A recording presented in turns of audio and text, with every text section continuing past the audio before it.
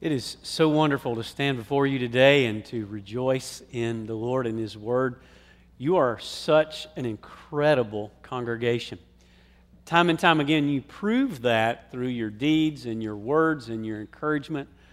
I've just been once again amazed through the course of this year how generous you are, how you've been so supportive of our youth and our children and our mission work and our church, and I'm so thankful for your generosity and the kindness of things that you send to us as a staff with cards and letters and emails and text messages. You have no idea what those mean to us and what a joy it is when you encourage us. So I just want to tell you, you're great, and thank you for the way that God is being magnified and glorified by your actions and your attitudes and your service and your behavior.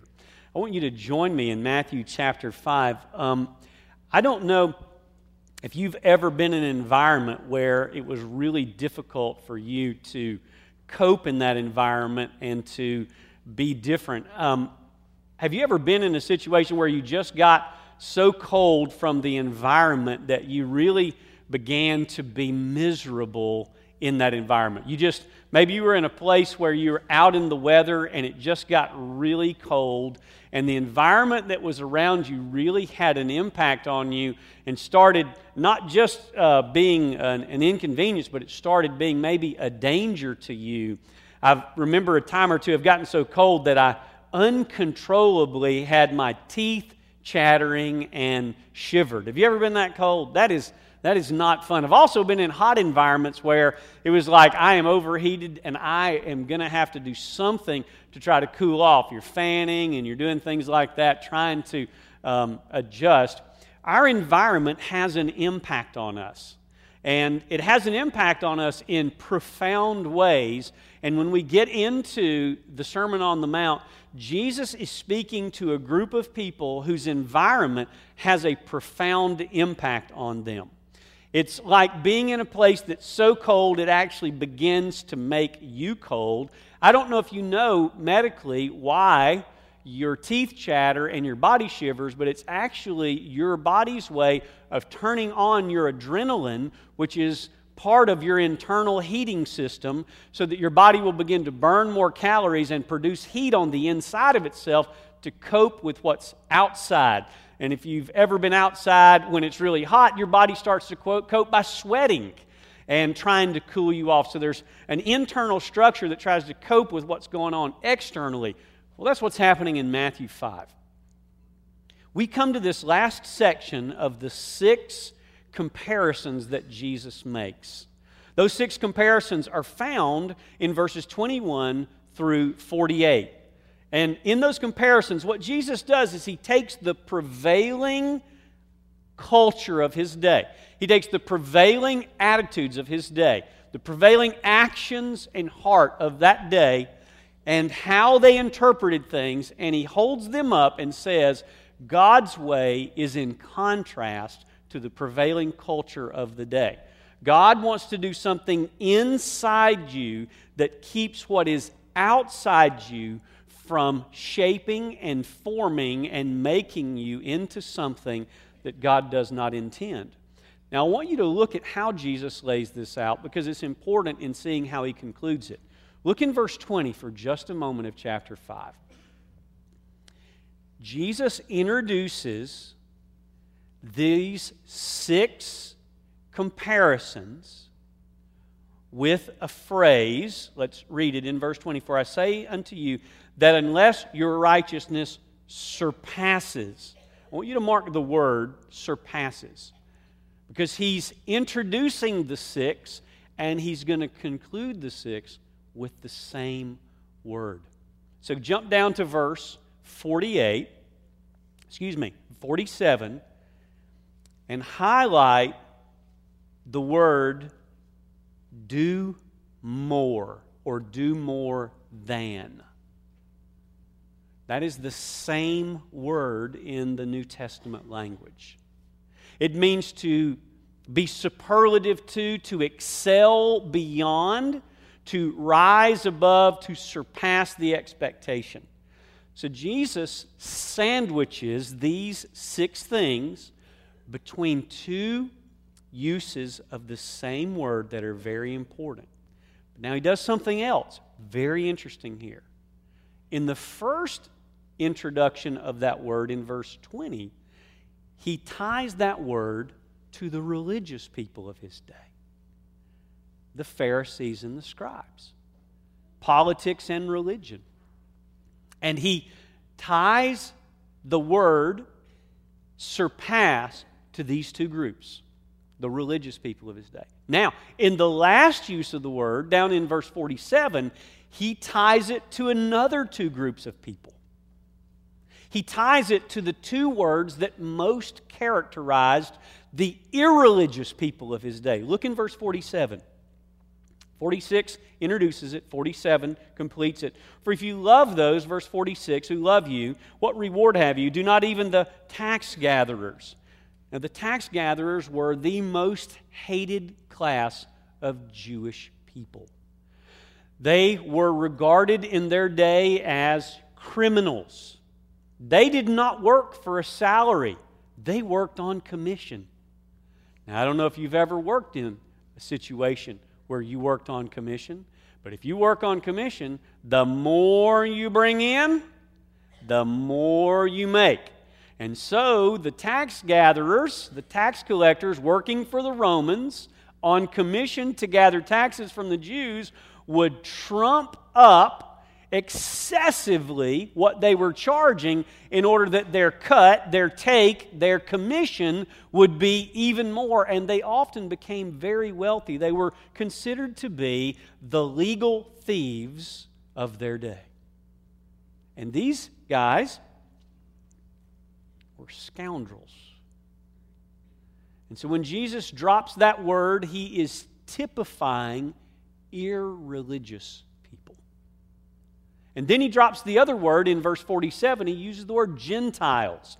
That means the pagan unbelievers who were part of the Roman system of worship, the Greek system of worship that paid tribute to all of these thousands of deities, so-called, and lived very pagan, sinful, immoral lives along with it. And so Jesus is going to make a little sandwich for us. Bottom slice of bread, he starts the teaching and says, your righteousness should surpass that of the typically religious people, scribes, Pharisees. They were the ones that you would use to characterize the most religious people in the world.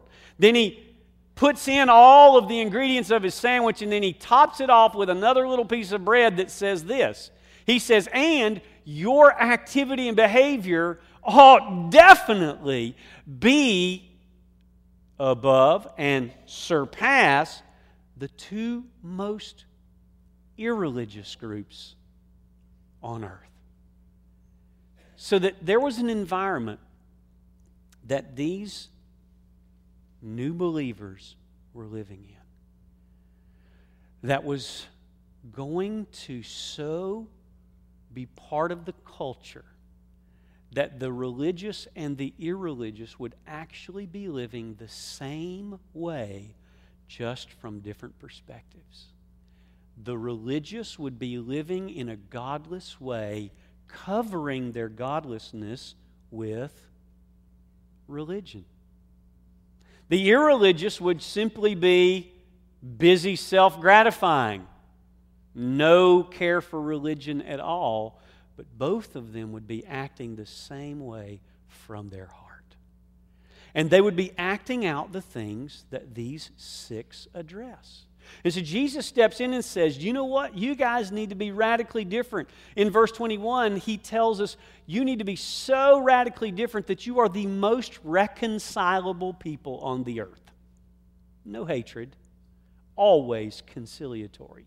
He tells us further in verse 27 that there should be a sexual purity among you that is not found in the religious or the irreligious. The heart of the religious was perverted. The acts of the irreligious were perverted. They both had the same problem. This group was to be different. He says in verse 31, you would excel in your marriage. You're going to be different from the world, the religious who justify their forsaking their marriage with all kinds of religious double talk, and the irreligious who just don't bother, they just move on.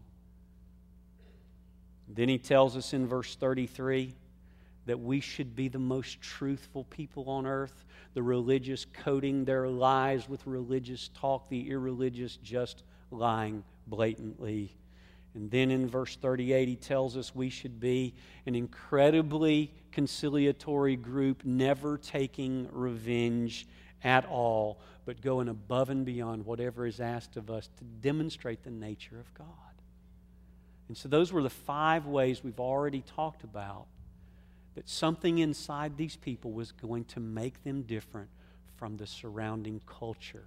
The religious who sinned with religious covering, the irreligious who sinned with no covering, and that these people were going to be different. They were called followers of Jesus. And so when we get into verse 43, we get into Jesus' final statements on this section of the Sermon on the Mount. And I've broken it down into 5 simple words I want us to be able to take with us and take home. So let's start. Number 1, let's talk about the culture. Look in verse 43. You have heard that it was said, you shall love your neighbor and hate your enemy. Now what's interesting is that this is a misquote. There's no place in the Bible they were told by God as a command to hate their enemies. In fact, they were told different in the book of Leviticus, and we'll flesh that out in just a moment. But what's happening is religious people were simply self-justifying their hatred for other people by religion, by quoting misquoted Bible verses. And so they had manipulated God's Word and made it a cultural norm. It's kind of like when I hear people say, God helps those who help themselves. That's in the Bible. I would love for you to show that to me. In fact, the Bible is different than that. The Bible says God helps the helpless. And so we have cultural norms of statements we make that we say come from the Bible but have no root in it and become very popular sayings. In fact, when Laurel and Laney were doing their schooling in homeschool, in one of the classrooms that was on video, that verse was behind the teacher. God helps those that help themselves. I had to explain to them that that's really not in the Bible. The Bible says that we are destitute and weak and that God helps the helpless. While we were helpless at the right time, Christ died for the ungodly. For while we were yet sinners, Christ died for us. So, this cultural norm was something tossed about among the religious and the irreligious that their deities approved. You know, love your own, but you can pretty much hate on everybody else. And especially if they're at enmity with you or they're your enemies or if they've ever done you any wrong, you can hate them. It's okay. The Bible says so. I often scratch my head when people quote things that are supposed to be the Bible to me, and I know that they're not, and I always go, how do you navigate that? Can I just say plainly, that ain't in the Bible? Or that may be a little too offensive. How about show me? That'll help. Just get your Bible and show me. Well, I can't find it. So here was a cultural norm spreading around. It was among the religious. It was among the irreligious. The religious used it to justify their religious behavior. I'm so righteous, I hate sinners. The Gentiles used it as just, that's the way life is. You know, what comes natural to me is I love the people who love me, and I hate those that don't. And that's just how it is. And so this environment was creating an incredible tension for these disciples to live in a way that was different from their culture.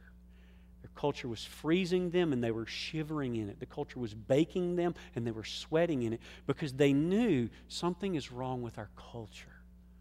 The religious have it wrong. The irreligious have it wrong. What are we going to do with this? So Jesus says, first, your culture is telling you something that God did not say. So we have to be careful. Did you know, back about the time I was born, 62, I've been around a while, when I was born, the most quoted Bible verse was John 3:16. And the most memorized Bible verse was John 3:16. Now, today, the most quoted Bible verse and the most memorized Bible verse is judge not.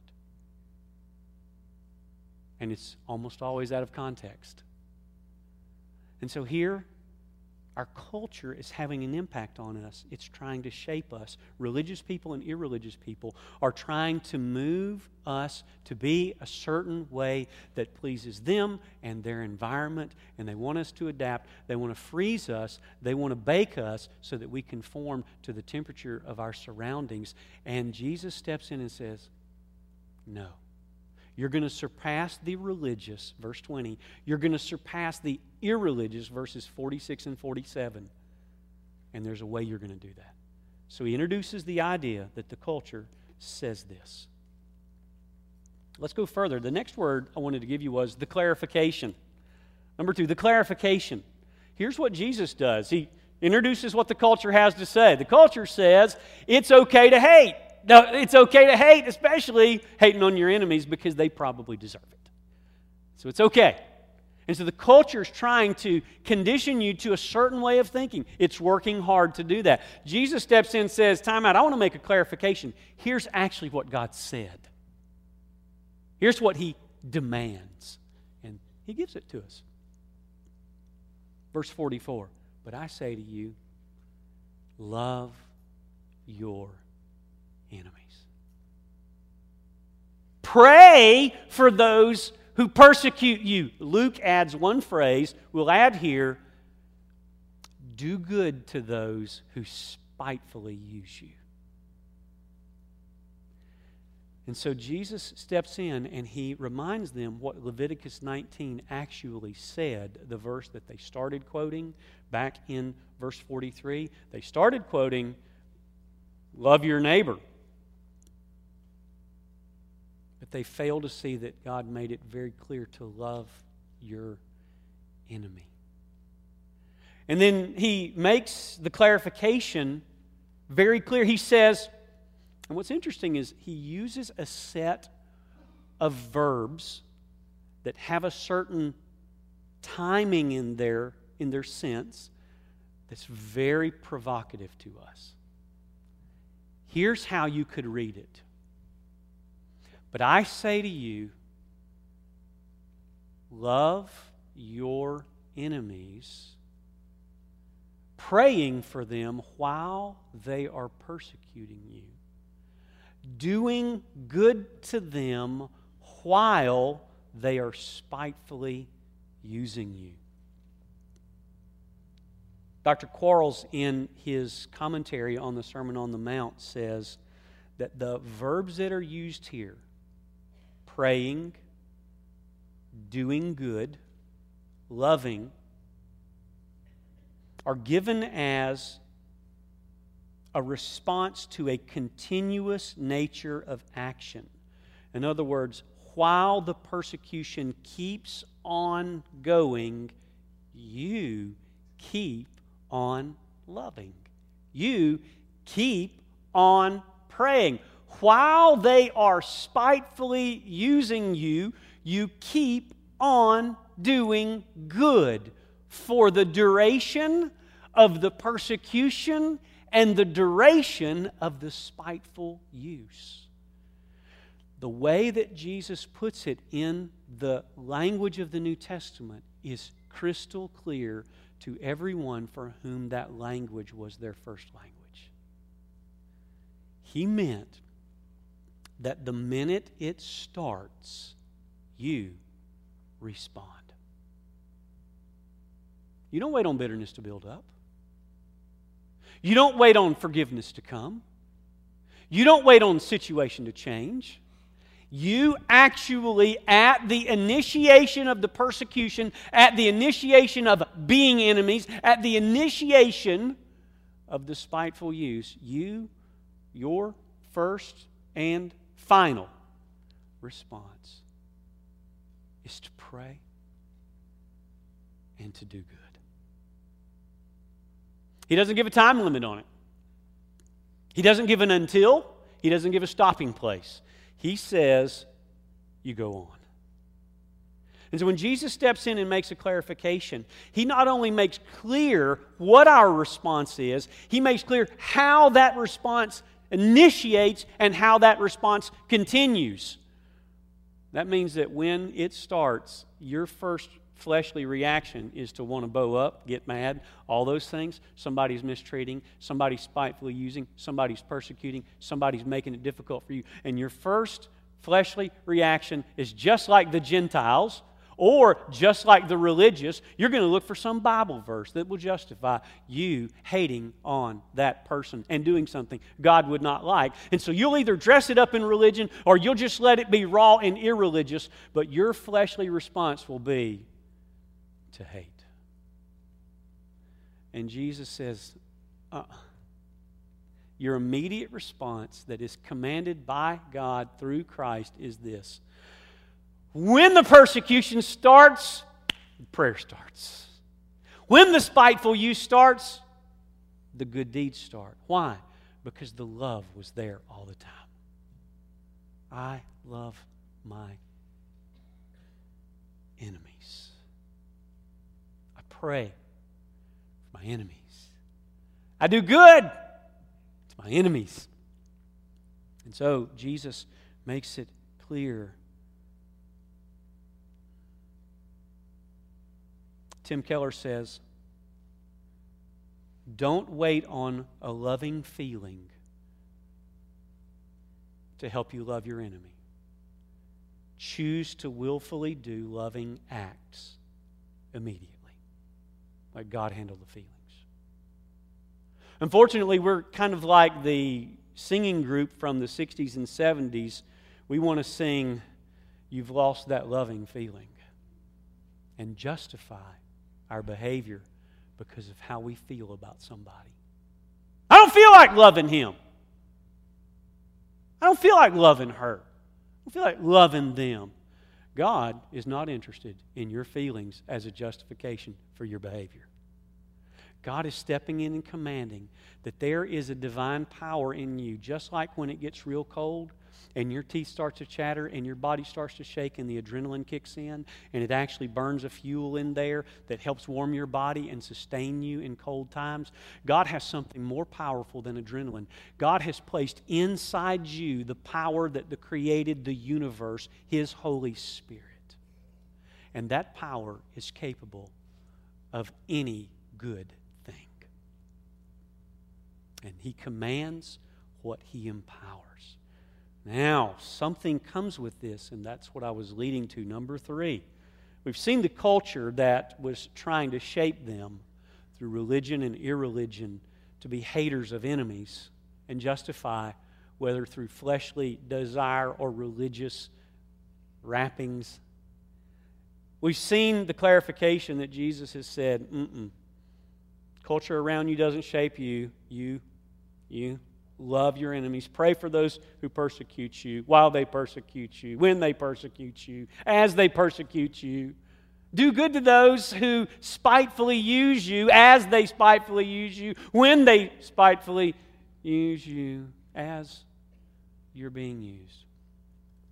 Do good. Now He gives the cause. Number 3.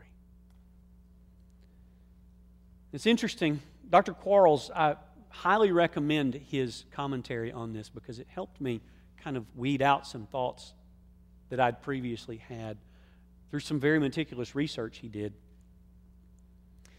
When you get down to the next verse, I want you to pick up in verse 45. It says, in order that, some translations read, so that. Now, the problem is if we read this wrong in English, here's what happens. We think, if I will love my enemies, then I can become a child of God. If I will choose to love my enemies and pray for those who persecute you, if I'll do that, God will let me in heaven, God will save me because I do these things. And so we read in order that as maybe something that's a process by which if I do these things, God might adopt me. That's not how it reads in the New Testament, but it translates out in such a way that's hard for us to say. Here's what Dr. Quarles said. He says that the phrase, so that, in order that, whichever way your translation reads, so that, or in order that, in verse 45, exposes the ground or the cause of something. Now, stay with me. It exposes the ground or the cause of something. And he retranslates it and says, because that you are the sons of your Father. He's not talking about doing a deed that leads to God adopting me. He's saying, because God has adopted me, I'm doing these deeds. In other words, a change has already come. God has brought the new birth to me. I have a regenerate heart. I've been born again. And because I've been born again, my Father's Spirit, my Father's Son inhabits me. Jesus is in my heart and my soul. The Spirit is in my heart and my soul, my body. I have the power of God in me. And so what I have now is I have a power in me that is not dependent on my environment. If I'm freezing, my environment is trying to freeze me into a frozen convert of culture to be just like my surroundings. God has put a holy heater in my heart, powered by the Holy Spirit, that keeps me different from the culture around me and emanates such a heat that I can bring other people into my area. And just like I give them light, I give them heat. I thaw them out with the good news of Jesus by my behavior. I have an impact.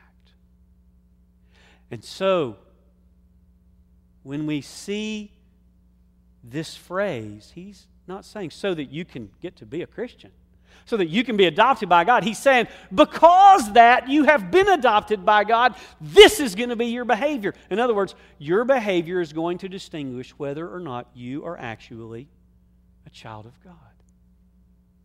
You will show yourself and who your Father is by how you act. You said, Pastor Paul, where does the Bible flesh that out? I was hoping you would ask that. John 8, just a minute. Join me there. We're just going to make a quick foray into John because Jesus says it in such plain words here that it's one of those inescapable moments in the Bible where you go, whoa, I wish he hadn't put it quite that plain because it's convicting me and scaring me a little bit. Come to chapter 8 of John. Look with me in verse 39, and I think this will be helpful to us. 39. He's having a conversation with the Jews, and they said this. They answered and said to him, Abraham is our father. Jesus said to them, if you're Abraham's children, do the deeds of Abraham. But as it is, you're seeking to kill me, a man who has told you the truth, which I heard from God. This Abraham did not do. You are doing the deeds of your father. Okay, now stop there. They're claiming fatherhood from Abraham, and Jesus is saying, you ain't acting like Abraham. And they're saying, oh, no, we're Abraham's children. So Jesus says, you're trying to kill me. Abraham didn't do that, wouldn't do that. So, look in verse 41. He says, you are doing the deeds of your father. And immediately they jump on him and they say, we weren't born of fornication. That's a reference back to this thing called the virgin birth. The stories had gotten around about Joseph and Mary and the pregnancy, and so they're trying to accuse Jesus of being an illegitimate child. We're not born of fornication. We have one Father, even God. Jesus said to them, if God were your Father, you would love me. Now follow Jesus' reasoning. If God were your Father, He would do something in your heart that would bring you to love Jesus. You hate Jesus, so obviously God is not your Father. Let's see what He says about it. If God were your Father, you would love me, for I proceeded forth and have come from God. I have not even come on my own initiative, but He has sent me. Why do you not understand what I am saying? Because you cannot hear my word. You are of your father, the devil. Wow. That's what you call cut and dry. Everybody who's here right now has one of two spiritual daddies. Everybody in this room. You've got one of two spiritual daddies. It's not any other alternatives. You're either operating by the father of lies, Satan, and he is begetting his way in you, or you are operating by the Father of light, who is begetting in you His way. Jesus does not leave room for ambivalence about God. And Jesus doesn't leave room for us to excuse hateful behavior with religious double talk. Jesus reveals the source from which our behaviors come. He says your behaviors are coming from a begetter that you are participating with in your heart. And so when we come back to Matthew chapter 5, let's see how Jesus finishes it up. He says, okay, you got it, culture around you trying to change you and make you like it is. Let me clarify that the culture doesn't have it right. I'm calling you to something supernatural and different. I'm calling you not to be like the religious fakes and like the irreligious people. I'm saying love your enemies. And while they are persecuting you, pray for them lovingly. While they're doing bad to you, do good to them lovingly. Because you are the children of God. That's why. Because you are the children. Why? Because you are the children of God. That's why. Not because this is going to guarantee to lead them to Jesus. Not because this is going to guarantee to fix the world. Because you are the child of your Father. That's the cause for which you do it. It causes something in you. And so, now Jesus just drops on them a clear contrast. Number 4, the contrast. Here we go. For He causes, this is what God's like. And so you're supposed to be like this. What's He like? Well, He causes His sun to rise on the evil and the good. Do you know that sunsets are enjoyed by unbelievers? Go to any photography site. You have to be careful what photography sites you go to, but go to any photography site, put your filter on, and watch how unbelievers everywhere go, whoa, look at that sunset. Look at that sunrise. Isn't it beautiful? You know what God does? It does not matter what you think of Him. He blesses you with that glory every day because He's good. That's what He's like. He's not going, oh, you're such a sinner, I'm not going to let you see this today. No. Hateful people get up in the morning and see the glory, and even hateful people go, wow, take a picture and put it on the internet. It's awesome. And then He sends rain on them. Their crops grow. And they drink. And they wash their car in the rain and say, well, it's beautiful. And they grow their grass with the rain and they plant their flowers with the rain and they hate God with every breath and God just lavishes good on them because God loves His enemies. God loved you when you were still His enemy. When you were at enmity with Him in your sin, declaring your own way and acting like you were your own little God, God still loved you. And so there's this glorious picture. What is God like? He's just good. So that goodness comes up and wells up in us out of joy for our salvation. And we lavish the sun and the rain, the glory and the help on unbelievers and enemies.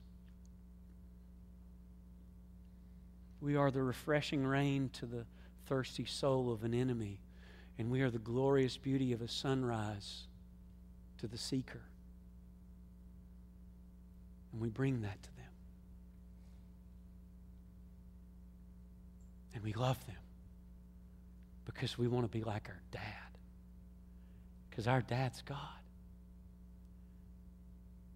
And so that's how we close.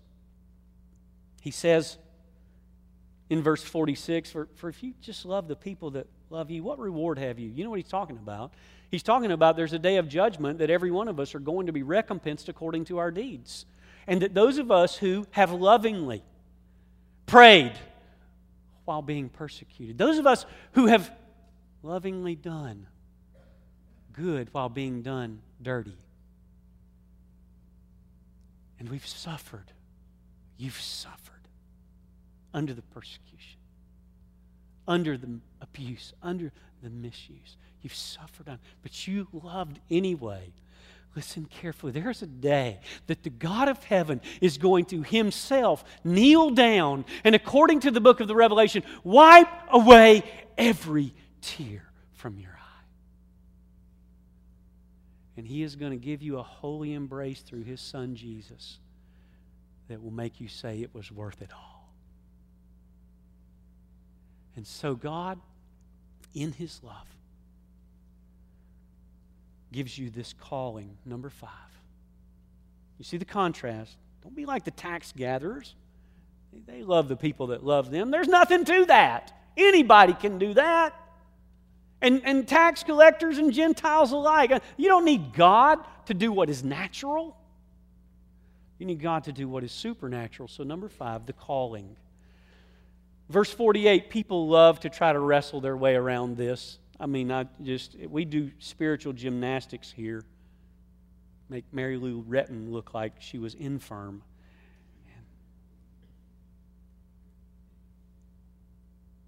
Jesus is telling us that there's this relationship that drives us to want something. There's this relationship that drives us to a kind of imitation, to a kind of following, to a kind of copying. When we see the perfection of God, we lay eyes on it and we say, I want to be like Him. That's what I want. We're not talking about perfectionism in religion. Jesus has already dealt with that. The Pharisees thought they had it.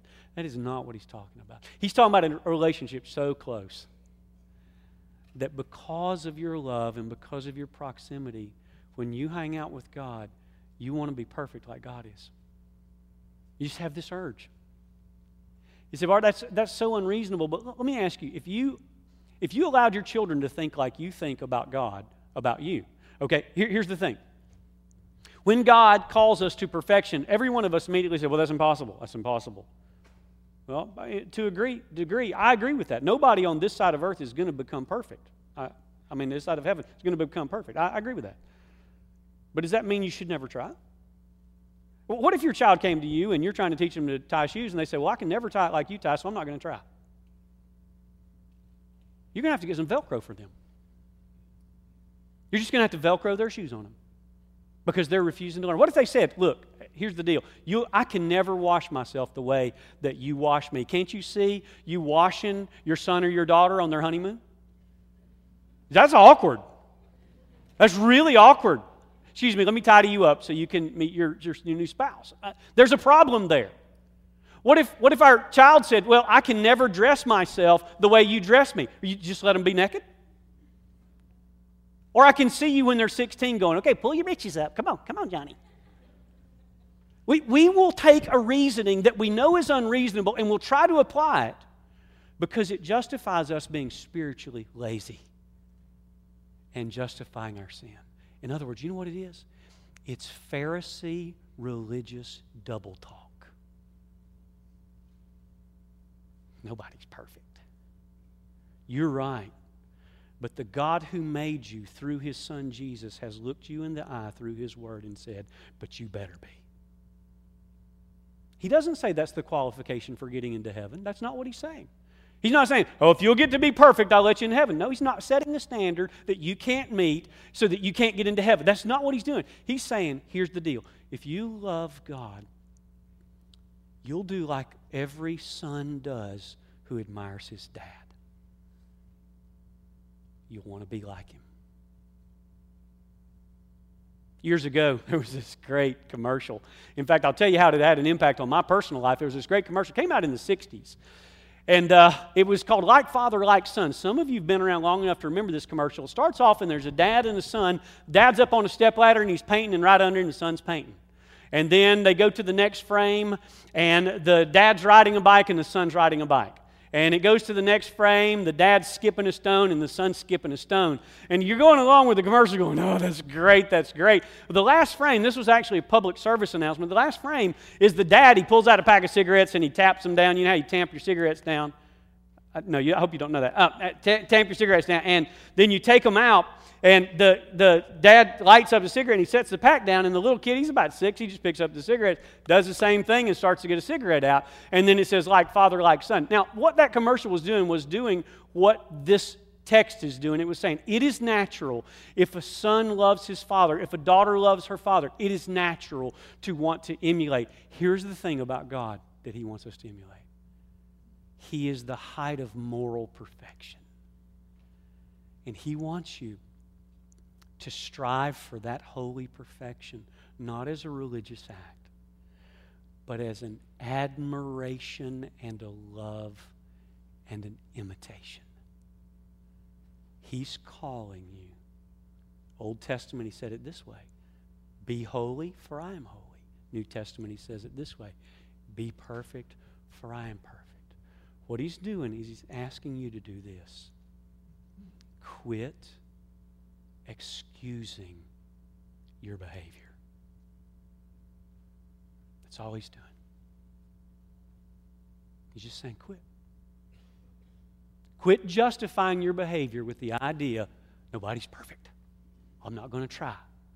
Well, what happens is, do you know what? We've got a lot of people who are spiritual babies who we're probably having to dress to get out in public. Because they've bought into the idea, since I can't be perfect and do it just like God, might as well not try. And Jesus says, no. Your Father deserves better. Your Father deserves you right now to say this: I want to be just like my dad. That's what I want. Would you bow with me? The first step to you being just like your dad is to come to Him and let Him be your dad. You see, it's possible you're here today and what Jesus was saying in John was actually addressed to you because you're doing the deeds of your father and your father's the devil. That you've been spiritually begotten with sin and that you've just gone right along with that and you said, yeah, I'll go with that. And you're living out a life right now and your spiritual father is the devil and you're in bad shape. And you might be just like the Pharisees that Jesus was talking to that day. You might be cloaking it in a lot of religion. You might be here today, you got church membership, you got activity, you got, you're busy about church, and you might be that, or you just might be like the Gentiles, and you're just here today, and you've just been living it up, outside, obvious, and no regard for God, but you know also that your dad's not God. And so here's it's so simple. He wants to save you and make you His child. And how? Well, first is for you to understand that you're not His child. Your sin has separated from you, Him from you, you from Him. And the result is you're at a distance from Him, and you can't get across that distance without divine intervention. And that divine intervention is Jesus. Jesus came to cover the gap between you and God. He came first and just did this one thing. He lived like His Father wanted. He did the perfect example. He was perfect like His Father. So He did that for you. He took your place. He's already achieved that task. So the requirement for you to get to God is not for you to be perfect. No. The requirement for you to get to God is to believe that Jesus was perfect and that the second thing He did in bridging the gap was He died for your imperfection, your lack of perfection, your sin, that which separated you. And He did so in such a way to pay it off in full, your debt, and to give you His perfection as a gift. And so if you today would repent of sin and trust Jesus as your Savior and call on Him today, He will save you. He wants to save you. He desires to save you. And so I'm asking you now, change your dad and be adopted by God. Trust Jesus. So, Pastor Bart, I want to do it right now. How do I do it? Well, pray with me. God, I know I am not your child, and my behaviors proved it. Whether it was in church, hiding through religion, or out of church through irreligion, I've proven that you're not my dad. But I've heard this good message of salvation, that you love me and want me to be your child. And so I do that one thing that's necessary. I trust Jesus. I repent and I trust Jesus. Save me. Save me. Now, if you've done that today, here's what God does. He saves you. Whoever shall call upon the name of the Lord shall be saved. He's good, and He wants to save you. So when you come to Him and you repent and you believe, He saves you. That's great. And so He wants you to let everybody know now that you're His child. That's what baptism is. It's kind of an adoption service, kind of finalizing the paperwork for what's already happened. So I want to invite you. Some of you are here today, and you are a Christian and you know it. But somehow this self-justifying religious thing has gotten into your heart, and you've been kind of messing up on this deal. And you've got some hate here for somebody, some unforgiveness here for somebody, and you've hardened up, and God has spoken to you today, and you need to come and either praying with one of our staff or at the altar or at your seat, you need to say, God, I don't want that anymore. Change me. I want to be just like my dad. Make me like my dad. Help me. I love the prayers of help. Sometimes that's the best prayer you can pray, is just simply say, help! God loves that. It's what Peter did when he was sinking, walking on the water. Lord, save me! Just a quick prayer. How about that today? You just calling out to God and saying, Lord, I know I'm your child, but I'm not acting like it. And the fruits are scaring me. I want to be like my Father. So I want to encourage you to come today and set that right. Would you stand as God moves your heart? Would you